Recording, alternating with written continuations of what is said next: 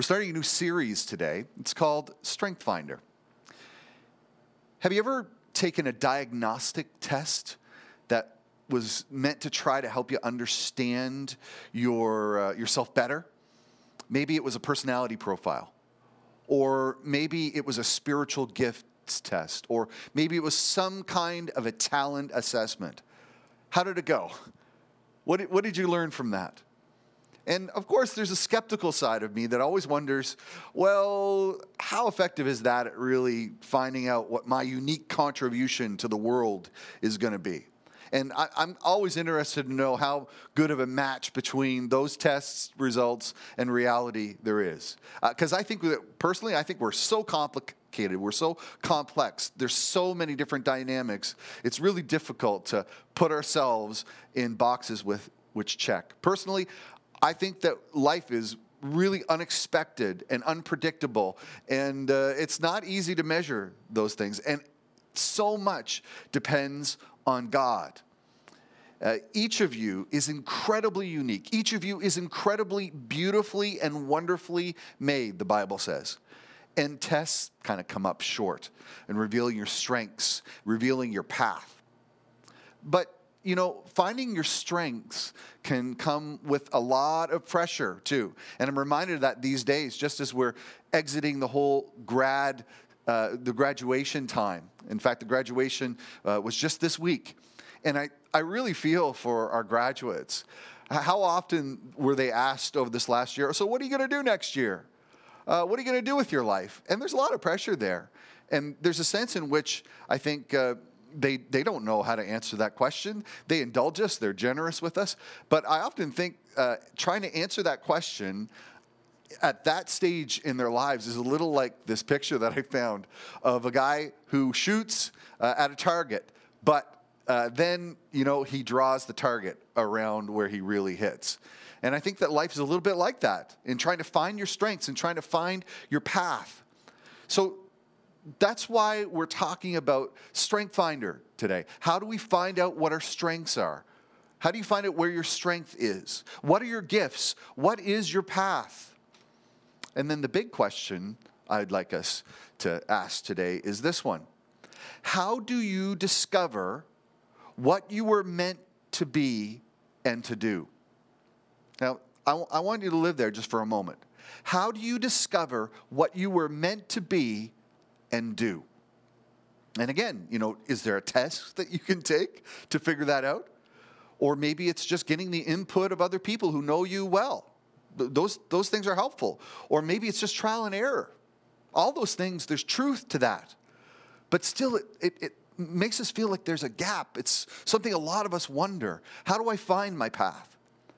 And we're going to look at a prophet today from the old story of how God dealt with his people in the Old Testament, Jeremiah. And Jeremiah was a young guy, probably even a teenager. And I think that he was at a point in his life where he was at a crossroads. He was wondering, what on earth am I here for? Who am I and what am I meant to do?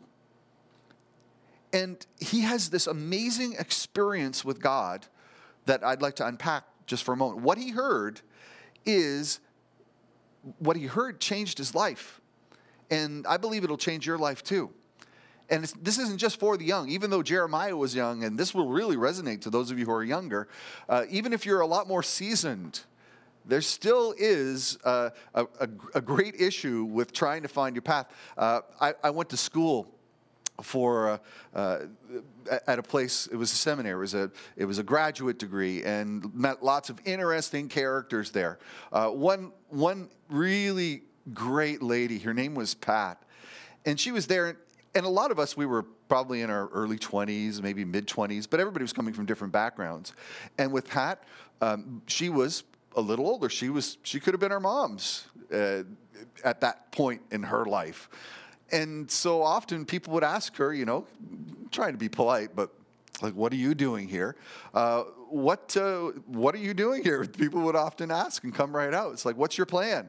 And she always had the funniest answer. With great gentle spirit and good humor, she would say, well, I'm still trying to figure out what I want to be when I grow up. And she probably was in her 50s at the time. So this question of how do I figure out what I want to be and what I'm meant to do, it spans every age category. And it's probably a question that you're asking too. So how do you find your strengths? How do you find your path? And we're going to see, just like Jeremiah did, you find it in God. Now, I'd like to read for you a passage. If you have your Bibles, turn to Jeremiah chapter 1, and we're going to start by reading verses 4 and 5. So if you have a Bible or you're looking at your YouVersion app, just pull it up now, and let's take a look at Jeremiah chapter 1 and verses 4 and 5. Here's how it started. Jeremiah said, "The Lord gave me this message. I knew you before I formed you in your mother's womb. Before you were born, I set you apart and appointed you as my prophet to the nations." So did you see that? God sees you. He sees you perfectly. Verse 5, he knows you. He knows everything about you. He knows you intimately. And I wonder, how does that help in this discovery process? How I discover my strengths and my path. You see it in verse 5. He chooses us. He appoints us. God matches you and the strengths he's put inside you with a mission. He makes you ready for a moment. There's a moment that's coming. Maybe it's already come, where the gifts that God has put in you, he's going to match that to that moment. And some of you are saying, hey, I can hardly wait for that to happen. But God's doing that. He puts his gifts inside of you to make you ready for that moment. And as you develop intimacy, as you draw close to God, the God who sees what's ahead and what's before you, you start to understand yourself better. And you can see your fit more clearly. I guess I want to tell you today that God knows the way. And he knows your way. You are never lost when you let God lead your life. And so I know some people, they just have that question, is there a plan? Is there a purpose for my life? And I think when I look at verse 5, I said, there's an answer right there. Jeremiah 1:5, yeah, he's got a purpose and a plan. He knows you perfectly. God formed you with intention. There's this beautiful Psalm 139, that talks about how you're beautifully and wonderfully made, and God's had his fingerprints on your life ever since the moment that you were conceived, and he never stops. God sees your uniqueness. He sees your way. Isn't that encouraging? So God keeps on speaking. In fact, Jeremiah then, after God says, hey, this is what I want you to do. I've called you to do this. Here's my plan. Here's what Jeremiah says. You'll notice this, being calm with the way a lot of us feel. He says, "O sovereign Lord," I said, "I can't speak for you. I'm too young." So I guess you might call it an excuse, or you might call it like a protest, where Jeremiah is saying, but I can't do that. The buts, right? But, the making excuses, the delaying. But really, I think that you see here that Jeremiah is struggling with his self-esteem. He's struggling with his worth. Now, of course, it's sort of pinned into the idea that he feels like he's too young. But you can fill in the blank in terms of what you feel like your inadequacy is. And I'm not saying that we aren't inadequate by times. I'm not saying like the challenges ahead of us aren't hard and they won't stretch us. But God was seeing, I think, in the midst of what Jeremiah was saying, there's fear here.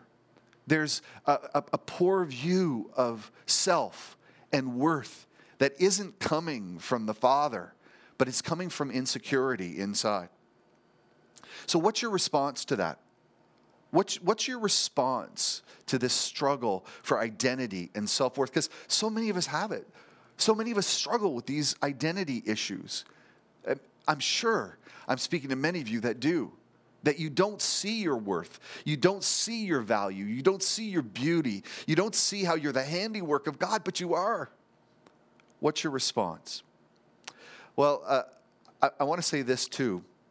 I really believe this is a true saying. That God's put a strength inside you. God's put a gift inside of you. Each gift is accompanied with the courage to use it. Each gift is accompanied with the courage to use it. And the evil one, he often tries to confuse us.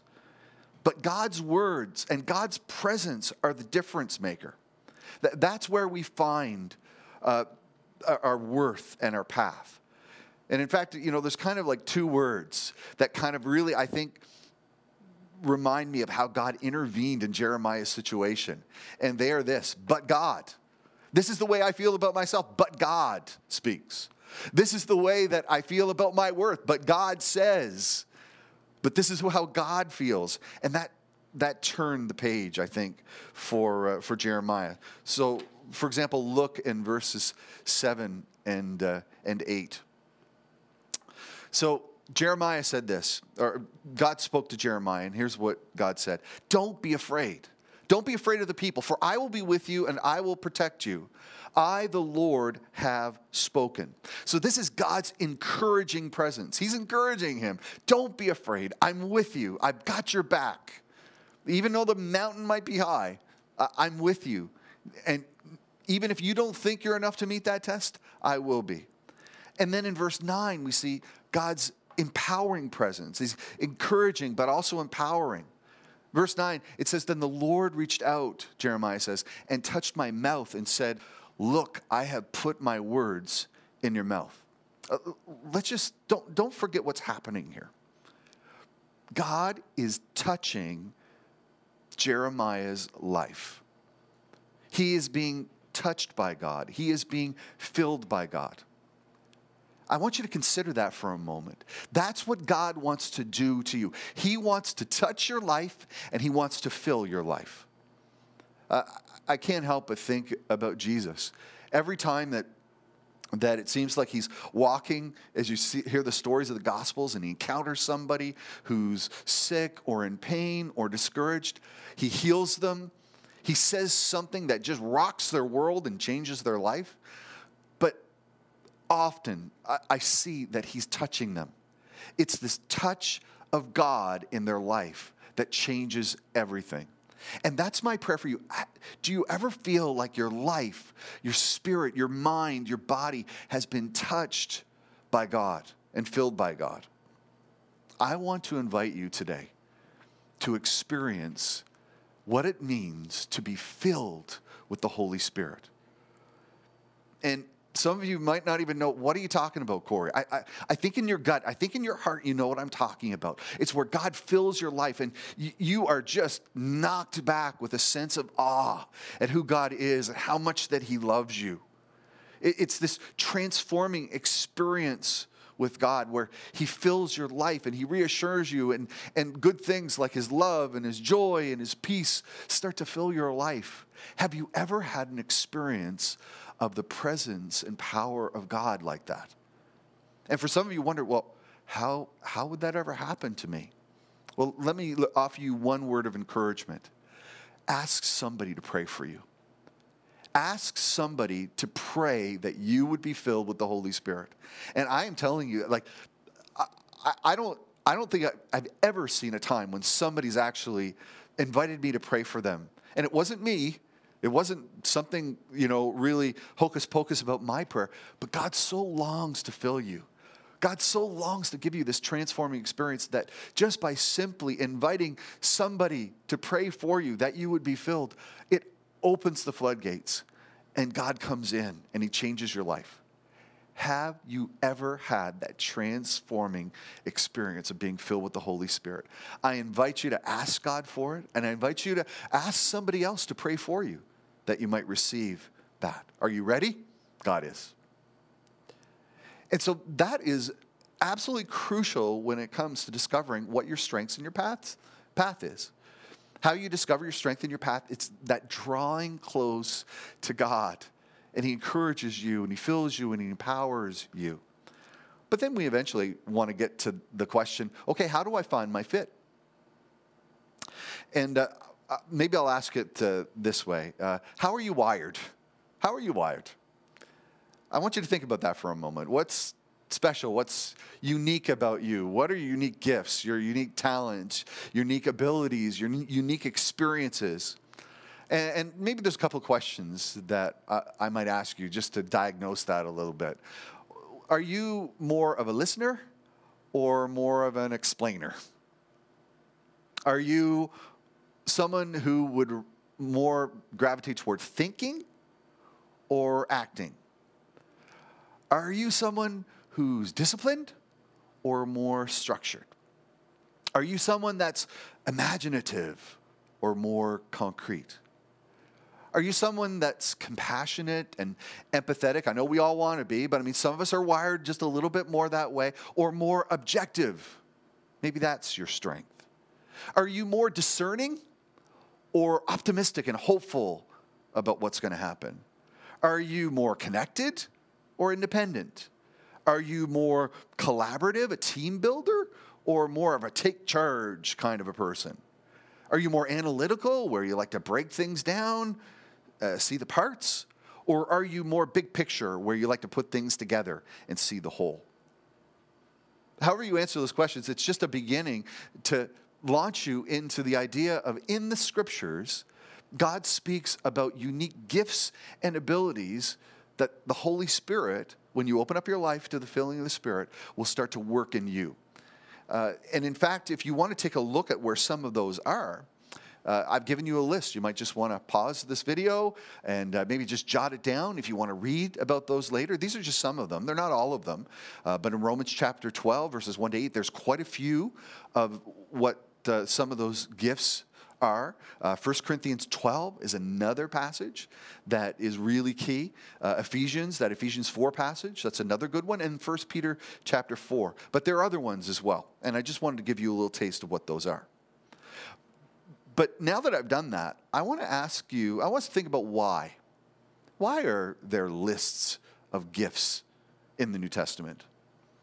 Is it so that you can find which one of those fits you? Because, those are all of them. God put them all in there, and you just got to figure out which one is yours, right? No, it's not that. It's so that you can see God and let the Spirit fill you up. It's so you can surrender to Jesus and offer your heart and your mind and your soul and your body to Him. There are more than these gifts. The Spirit is infinitely creative. He's not bound by any list. But the Holy Spirit will not be boxed in. And there are gifts and there are strengths that are even more than the ones that are listed there. Now, some of you, and I know I've been guilty of it in the past too, where, I try to give somebody some test where they, a few questions and they, ta-da, at the end they figure out, this is the gift. This is my gift. Wouldn't it be great if we could just fill in a test form and it sort of churns out the results? But it's not like that. It's a much more organic process than that one. I want you to know this. Whatever your fit is, God made you the way that you are. Now, there are parts of you that God didn't form, like the sinful parts and the rebellious parts, right? Those are things that we've kind of created and formed ourselves. But you were made by God. You were formed by God. And that was the very start of this journey that we're on with Jeremiah. And that means that you are unique. That means there is only one you. You've got strengths. You have gifts. You have a path. Now, sometimes we talk about our talents and our gifts as our strength. A spiritual gift is not something that belongs to you. And I wish you could just take this away with you right now and just say, yeah, that's it. This is what it's all about. It's about how much you belong to God. Because you can spend a lot of your life trying to figure out, okay, what am I all about? And you will be productive if you do that with God speaking into your life and pouring into you. But you might have missed the point. Because a spiritual gift isn't something, and a strength isn't something that's yours. You're going to find that ownership and the belonging has to be directed towards God. I belong to Him. It's not that a gift belongs to me. So where does your strength lie? There's a beautiful passage in the Bible. It's in Zechariah chapter 4 and verse 6. And it suggests an answer to that question. It's not by force. It's not by strength. It's not by power, but by my Spirit, says the Lord of heaven's armies. And that was spoken to a leader who was in a very specific time, in a very specific place, and he had a very specific set of problems. But you know what? That truth is true for what you're going through, what you're facing, for your life's journey as well. Where does your strength lie? It's not in your capabilities. It's not in your talents. It's not in your knowledge. It's not in your resources. Isaiah chapter 30, verse 15, beautifully puts it. It says, this is what the sovereign Lord, the Holy One of Israel says, only in returning to me and resting in me will you be saved. In quietness and confidence is your strength. The answer is that. Where does your strength lie? It's in trusting in God. It's in Him. It's in the gifts He puts inside of you. I know a lot of you are wondering what your calling is, right? And that so links up with your strengths and your gifts and your path. It kind of all comes together in a calling. But a calling really is just you agreeing with God's call on your life, God's claim on your life. And that begins, the most important first initial step is to make a personal decision to invite Jesus to come into your life. To ask Jesus, say, would you please clear the deck of my past and my baggage and my garbage? And God, would you forgive me because you've died and carried all of that weight and all that garbage on the cross anyway. And I give it over to you to forgive. And God, would you now come take the wheel, take the helm, steer the course of my life and be my Lord and be my leader. And then you can follow Jesus just as a symbol of that step that you would take by being baptized. These are the first commitments. These are the primary foundational commitments in your life. That's where your calling is grounded. I left one verse out in this beautiful dialogue between Jeremiah and God. And so I'd like to share it with you now. It's in verse 10, if you have your Bibles. Here's what it says. God says, as this encouragement to a new start in Jeremiah's life, today I appoint you to stand up against nations and kingdoms. Some you must uproot and tear down, destroy and overthrow. Others you must build up and plant. That perfectly describes the Holy Spirit's sifting process in my life. What about yours? There are things in my life that they need to be torn down. Old habits, they just need to be gone. And then there are new things that need to be built up, things that bring life, things that will please God, things that will put me on that path using my strengths. The other things, they'll just knock me off of it, and I want to be on that path. I don't know about you. So here are a couple of questions for you to take with you. And I think this is perfect at this kind of transition point as we start to get into whatever the next normal is going to be. What are you holding on to that you need to let go of? In other words, what are those old habits that they got to go? They got to stay away. And then the second question is, what have you learned to do in these days where everything's been turned upside down? What have you learned to do that you should keep doing? What new habits have to stay? And I really encourage you to do that. What in your life needs to be uprooted? And what in your life needs to be built up? Your strength, I will tell you, is in God. Let's pray together. God, I thank you for the universe changing, absolutely transforming promises that you made to Jeremiah. And God, I pray that everyone who's listened is feeling them themselves, that they've been called by you, that they're chosen by you, that you know them perfectly, that you have a purpose and a plan, God, that you formed them for. Lord, I pray that you would deal with all of our insecurities. I pray, God, that in the place of those insecurities that we would find your strength inside of us. We pray that you would fill us with your Holy Spirit because, God, we want to serve you actively in this world. And I pray this in Jesus' name. Amen.